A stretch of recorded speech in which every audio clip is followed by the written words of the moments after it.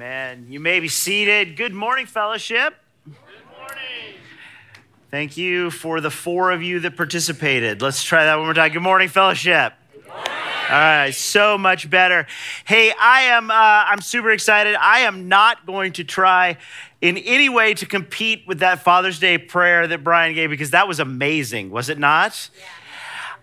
So, my blessings will be a little simpler. Dads, I pray that all of your real meat or plant-based meat dreams come true today. I pray that, they would bring enough jerky to share with the class. I pray that all of your freshly mowed lawn lines would be straight. Most of all, all of us in the room together, I know for us, my relationship with my dad has not always been what I had hoped it would be over the years. And so for all of us in this room, I do pray that this would be a Father's Day where we're able to take whatever the next step into healthy relationship looks like with fathers and sons, and for everybody that's different. For some of us, it might just be to pray for our dad. For some of us, it might be a conversation. For some of us, it might be forgiveness. Some of us, it might just be joy and celebration. Whatever that is, I pray that we would all kind of find that next step for each of us. My name is Scott. I'm the student ministry pastor here at the Franklin campus. I've done student ministry for over 30 years right now. And I keep thinking to myself, people always ask, at some point, are you going to, get a real job? And I say, no, this is what I love.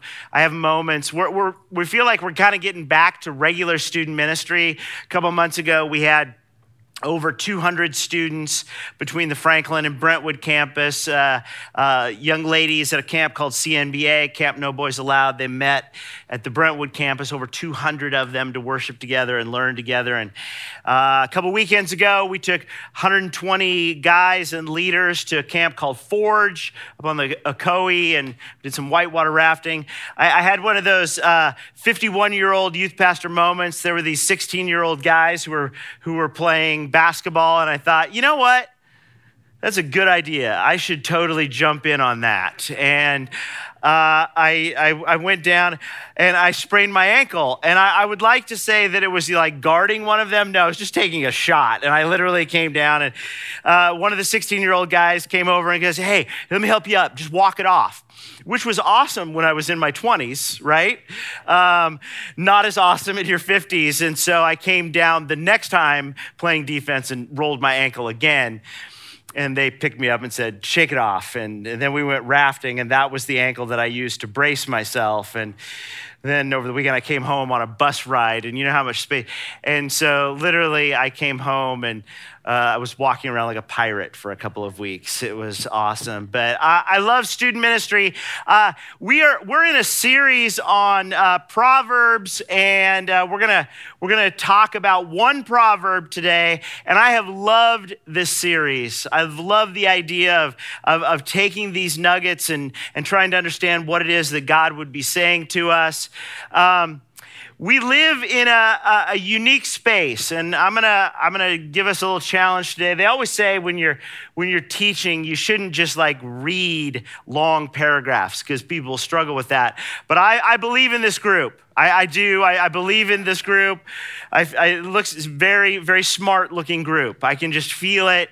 And so I'm going to read 3 paragraphs, and it's from a study from the Barna Group. George Barna has been for years doing studies of the church and generations. And as I've gotten older, I've watched kind of the progression of generation after generation after generation.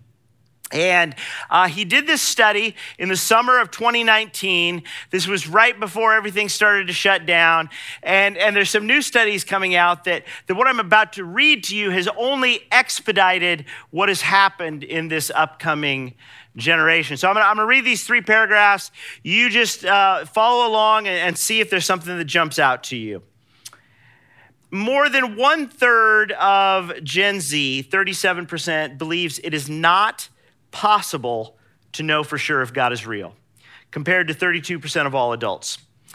On the other side of the coin, teens who do believe one can know God exists are less likely than adults to say they are very convinced that is true. 54% versus 64% of all adults who believe in God. For many teens, truth seems relative at best and at worst, altogether unknowable. Their lack of confidence is on pace with the broader culture's all-out embrace of relativism. More than half of all Americans, both teens, 58%, and adults, 62%, agree with this statement. Many religions can lead to eternal life. There is no one true religion. There's a sense among Gen Z that what's true for someone else may not be true for me.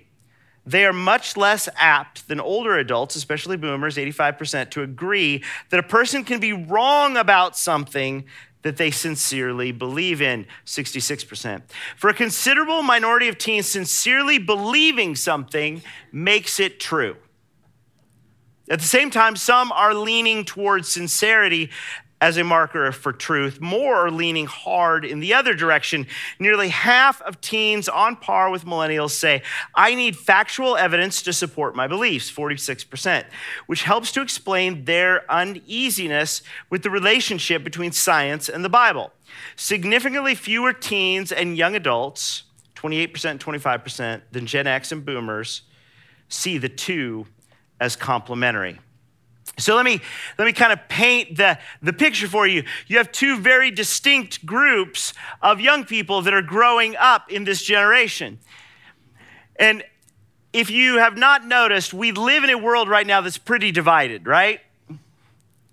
And this is no different with the generation that is coming up. We live in a world. I find it interesting. I love movies. I love stories, and I love Marvel movies. I watch a ton of them. Some people would say too many. But I love them, and what I have seen is that we now live in this world where it's a 1 to 10 world, where if someone doesn't like what you like, it's not that you can get along, they're just wrong. Right? Like if my favorite movie in the world, somebody else doesn't like it, it's not that they are allowed their own opinion, it's just that they're wrong. We live in this 1 to 10 culture where we live in a world where once you've determined what it is that you believe, then we seek out information that will just affirm what we believe. And that creates an interesting dilemma. You got two groups of teenagers growing up in this world. I love the expression, because I believe it's borne out over time. What one generation allows, the next will enjoy. And you got these two groups of teenagers that are growing up right now. One of them would say, truth is what you believe. And then you have another group that says, hey, adults, I see your truth, and it doesn't line up with the facts as I see them. This creates a dilemma for us in the church and in discipleship and parenting and all those things. You've got this large group of teenagers that for the longest time, the way we did discipleship work is we said, okay, there's a truth out there. And once you find that truth and you embrace that truth, then you will grow. And there's this big group of teenagers, of young adults growing up that go, that's not truth. Truth starts in here, and when I discover what's inside, that becomes truth. And then you've got another whole group that goes, man, you got to be able to show me. And I get it, Mom, Dad. I get it, church. You're saying, look, this is truth, but I read it and it doesn't necessarily line up with what I believe to be truth. So they say when you're teaching, you have to at least know the foundation that you're dealing with. The church for the longest time dealt with the foundation that there is a God and there is a truth about God. And when you find that truth, you're going to grow. That's not the foundation that we have in the culture that's coming up. So how do you deal with it? This morning's proverb gives us some answers as to what that looks like moving forward. This morning, we're going to be in Proverbs 10:19. Proverbs 10:19. It's if you have looked at the Proverbs 10 through 22 is this amazing section where Solomon just gives like these two-line zingers. They're like, here you go. Here's what not good life looks like, and here's what good life looks like. And you can kind of just take it and begin to digest it. This morning, Proverbs 10:19, it says this: when words are many, transgression is not lacking, but whoever restrains his lips is prudent. This is the living word of God for us today, and it truly is a living word. I love this proverb. There's so much here.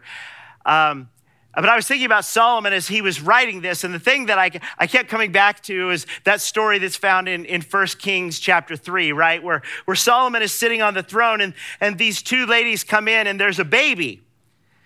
And the two of them are talking about who has the baby. Whose baby is it? Who does the baby belong to? You guys remember this story? You guys okay. So, and they're talking and they're using a lot of words. My mom used to say, she had this expression, and I believe it's borne out. It was this idea that the truth always uses less words. How many of you have, as parents, know that when your kids start like talking a lot and trying to explain something a lot, chances are it's not true, right? There's this idea that the truth uses less words. I think it's borne out in this proverb. But Solomon is sitting there listening to these two ladies, and they're arguing over who the baby belongs to, and they're going back and forth and using lots and lots of words. And then Solomon, he goes, I'll tell you what we do. Why don't you just rip the baby in half, and then each of you can have a piece. Now, like, if you took that on the surface, you're like, that's not a good idea. As a matter of fact, I've heard some bad ideas in my time, and that could be one of the worst ideas I have ever heard. But Solomon understood this small portion of words opened the door to what was going on in the heart of both of these ladies. It exposed what was deep down in both of them. We believe that it is true that exposure is a gift of grace.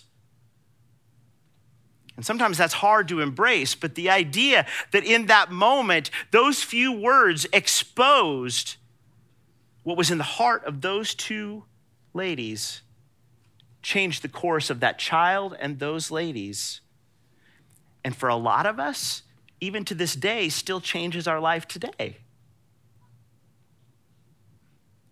So that's this idea of talking less and listening more is not only wise, but it's truly biblical. And this is how I want to tackle this. 3 things today. I found that as we've gone through the Proverbs, one of my favorite things to do during this series has been to take the proverb and lay it over the life of Jesus and the Gospels and say, hey, does Jesus live this proverb out? And 100% of the time, he does. So we're going to tackle it 3 ways. We're going to ask ourselves this: is this idea of talking less and listening more, is it an attribute of God? Is it an attribute of the church? And is it an attribute of me individually? Is it an attribute of God? Is it an attribute of the church? Is it an attribute of me individually? So is this idea, this proverb, is it an attribute of God? I do believe God is a great listener. If you look at 1 John 5, 14 and 15, it says this: and this is the confidence that we have toward him, God, that if we ask anything according to his will, he hears us. And we know that he hears us in whatever we ask We know that we have the requests we have asked of him. How amazing is it that as John is writing this idea, you want to know where your confidence is? Your confidence is in this, that God hears you. It's so interesting. Like over the years, as I've had pastoral conversations, one of the things that I hear all the time is, man, I'm just struggling right now. I'm just wondering if God even hears me. How many of you guys have ever had anybody say that to you? Okay, so here's the thing. Like we just talked about it. Like the truth, what is the truth? Does God hear us? But we still struggle from the inside out, this idea, like there are moments in my life that I go, I don't feel like God hears me.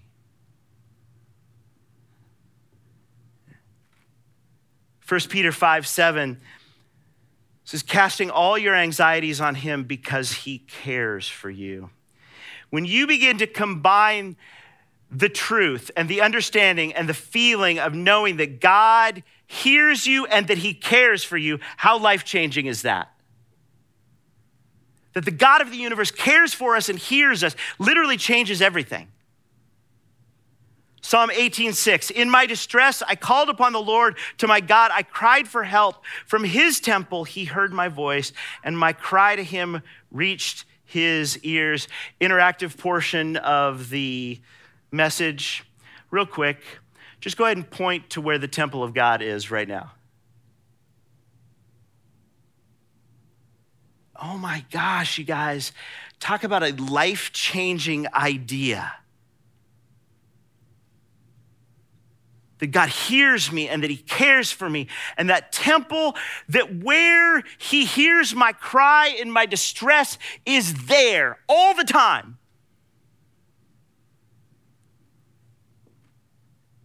That is a life-changing idea. And that is an idea that we can take into the world, and it is something that we have to offer as Christians, that Jesus wants to offer, that the world and every other religion doesn't have. A God who understands and cares and hears me.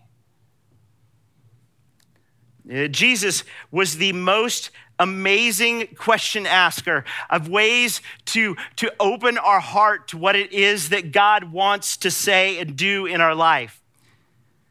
I loved it. He was hanging out with the disciples, and he looks at him and he goes, hey, tell me who the people say I am. And you're a prophet, you're Elijah. They go after all of these things. And he lets him talk. Like he doesn't interrupt him. He just lets him go. And then he gets to a point and he looks Peter in the eye and he goes, but who do you say I am? Talk about a question that just like literally rips at the fabric of his heart and opens him up to go, you are the Messiah. You are the Son of God. And Jesus' response is like, it was not man. It was not man who told you that, but it was the Spirit of God. That same Peter, after denying Jesus, he's on the beach and having that lunch, that last lunch before Jesus is about to leave. And Peter is sharing his heart with Jesus, and Jesus lets him go. And then he looks him and he goes, Peter, do you love me? Oh my gosh. Put yourself in that place. The Son of God himself that you saw crucified and raised from the dead would look you in the eyes and say, do you love me? That is exposure. That is an act of grace.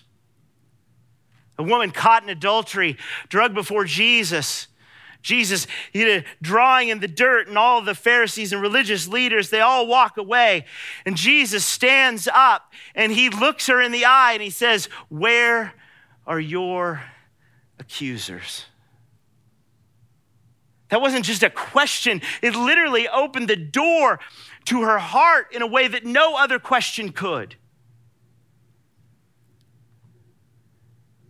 One of the greatest attributes of God himself is that he listens well and he asks amazing questions. Secondly, is this an attribute of the church? I love the fact that God has set fellowship up well when it comes to the discipleship pathway. See, if you think about it, what we have to do is we have to open the door to questions before we can ever get to the point where something is going to change in those choices and decision-making places. What are you thinking about? How does that make you feel? And what desires does that point you to? Those are questions that open people's hearts.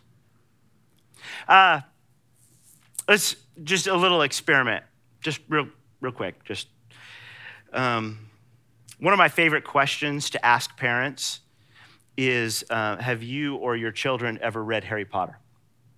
Just like over coffee. So as a matter of fact, let's just play the game for just a minute. All right, we're gonna actually all go public here. How many of you or anyone in your household have read Harry Potter? Okay, all right. I literally just created turmoil in the church. Because like some of you were like, oh, great. Now we are going to be exposed to the student pastor that we are leading our children down the road of dark magic.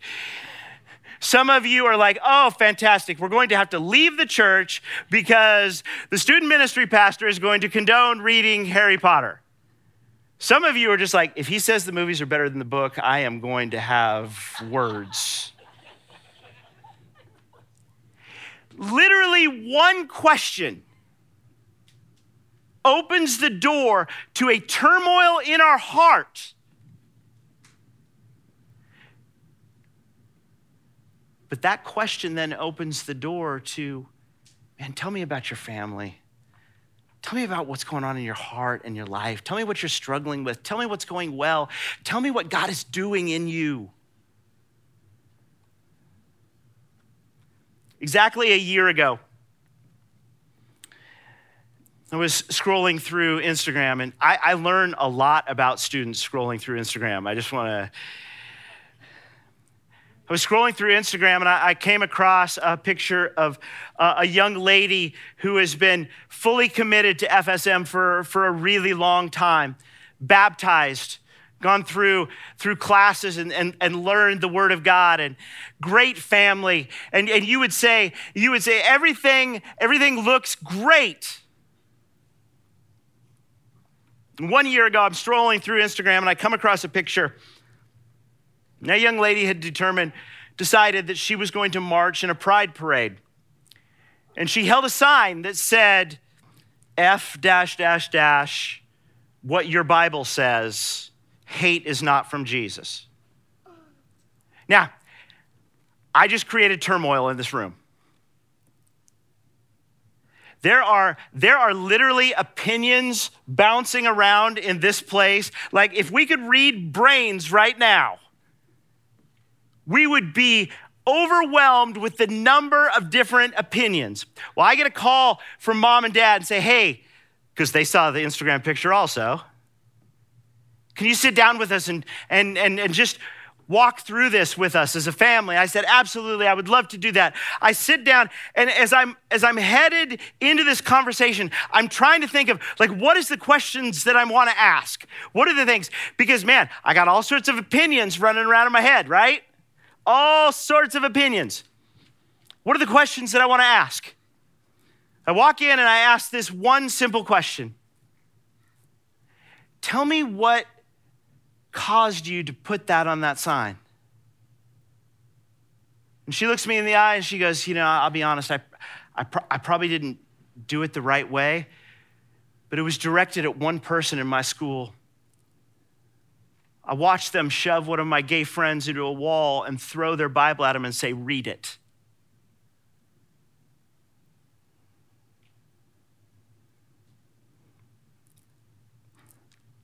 That story just got real different, didn't it? Doesn't change truth. I believe 100% in the Word of God, and it's true, and it's instruction for life. But I'll tell you, there is a story behind that heart that needs to be explored, that needs to be cared for, that needs to be treasured, that needs to be seen for what it is. Someone who is trying to figure out what God would have them do.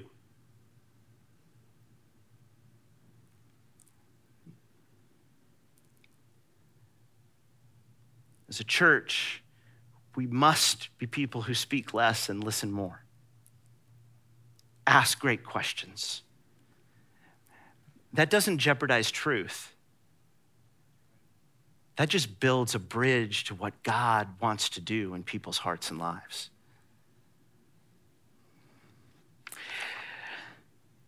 So is this an attribute of us individually?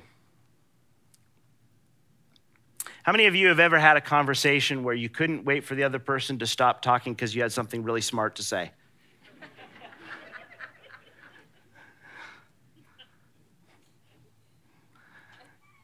I have about 8 of those a week. Romans 12, 17 and 18 says this, repay no one evil for evil, but give thought to do what is honorable in the sight of all if possible. So as far as it depends on you, live peaceably with all. If we want to learn to live peaceably with all in a world that is completely divided, we become curious question askers that listen well. I don't know where this quote came from, but it's one that I've held on to for years, and I love it. I love it. I love it. It says this, curiosity is so closely connected to love that most people can't tell the difference.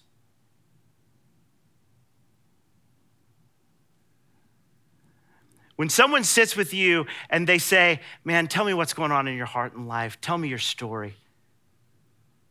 We feel loved. We feel cared for. We build bridges. James 1, 19 and 20, which is by many considered a wisdom book in the New Testament, says this, know this, my beloved brothers, let every person be quick to hear, slow to speak, slow to anger, for the anger of man does not produce the righteousness of God. Let every person, every Christian, every small Christ be a representation of Christ in being a great listener, an amazing question asker, so the Spirit of God shows up in our conversations. Ephesians 4, 29 through 32 say this, let no corrupting talk come out of your mouths, but only such as good for building up as fits the occasion, that it may give grace to those that hear, and do not grieve the Holy Spirit of God, by whom you were sealed for the day of redemption. Let all bitterness and wrath and anger and clamor and slander be put away from you, along with all malice. Be kind to one another, tender-hearted, forgiving one another as God in Christ forgave you. Tim Keller puts it this way. He said, investment equals influence. Every one of us want to be people that have influence with the gospel in the world, in the church, in relationships. Well, how do we get that investment? It becomes when we live out this proverb, when we talk less, listen more, ask great questions, to represent Christ the way Christ represents himself to us.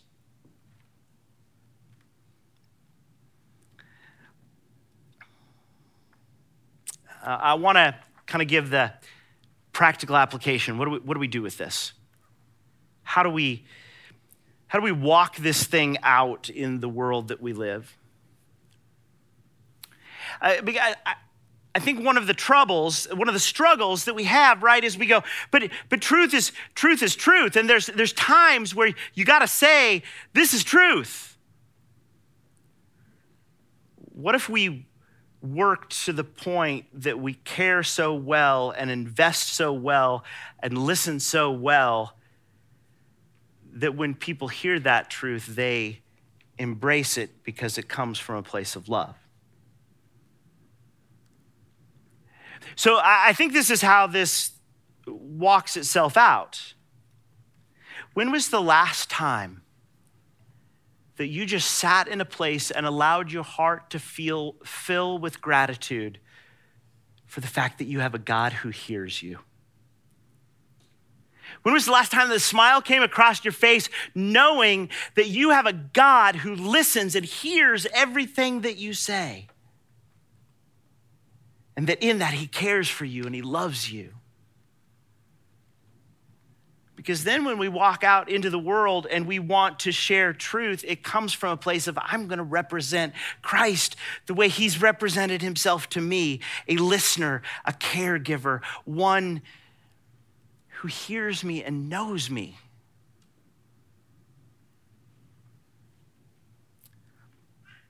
So this is what we're going to do. We're going to worship. And during this song, I'm going to challenge us to do this one thing, to dwell on the fact that we have a God who hears us. That throne that is set up in our hearts, the thoughts, the hurts, the joys, all the things, he hears us. Because when we feel that and we know it and we embrace that truth and we allow the gratitude to well up inside of us, when we go from here, we speak less and listen more. We ask great questions. We see God show up in those conversations. Let's allow God's hearing us to well up inside of us this morning.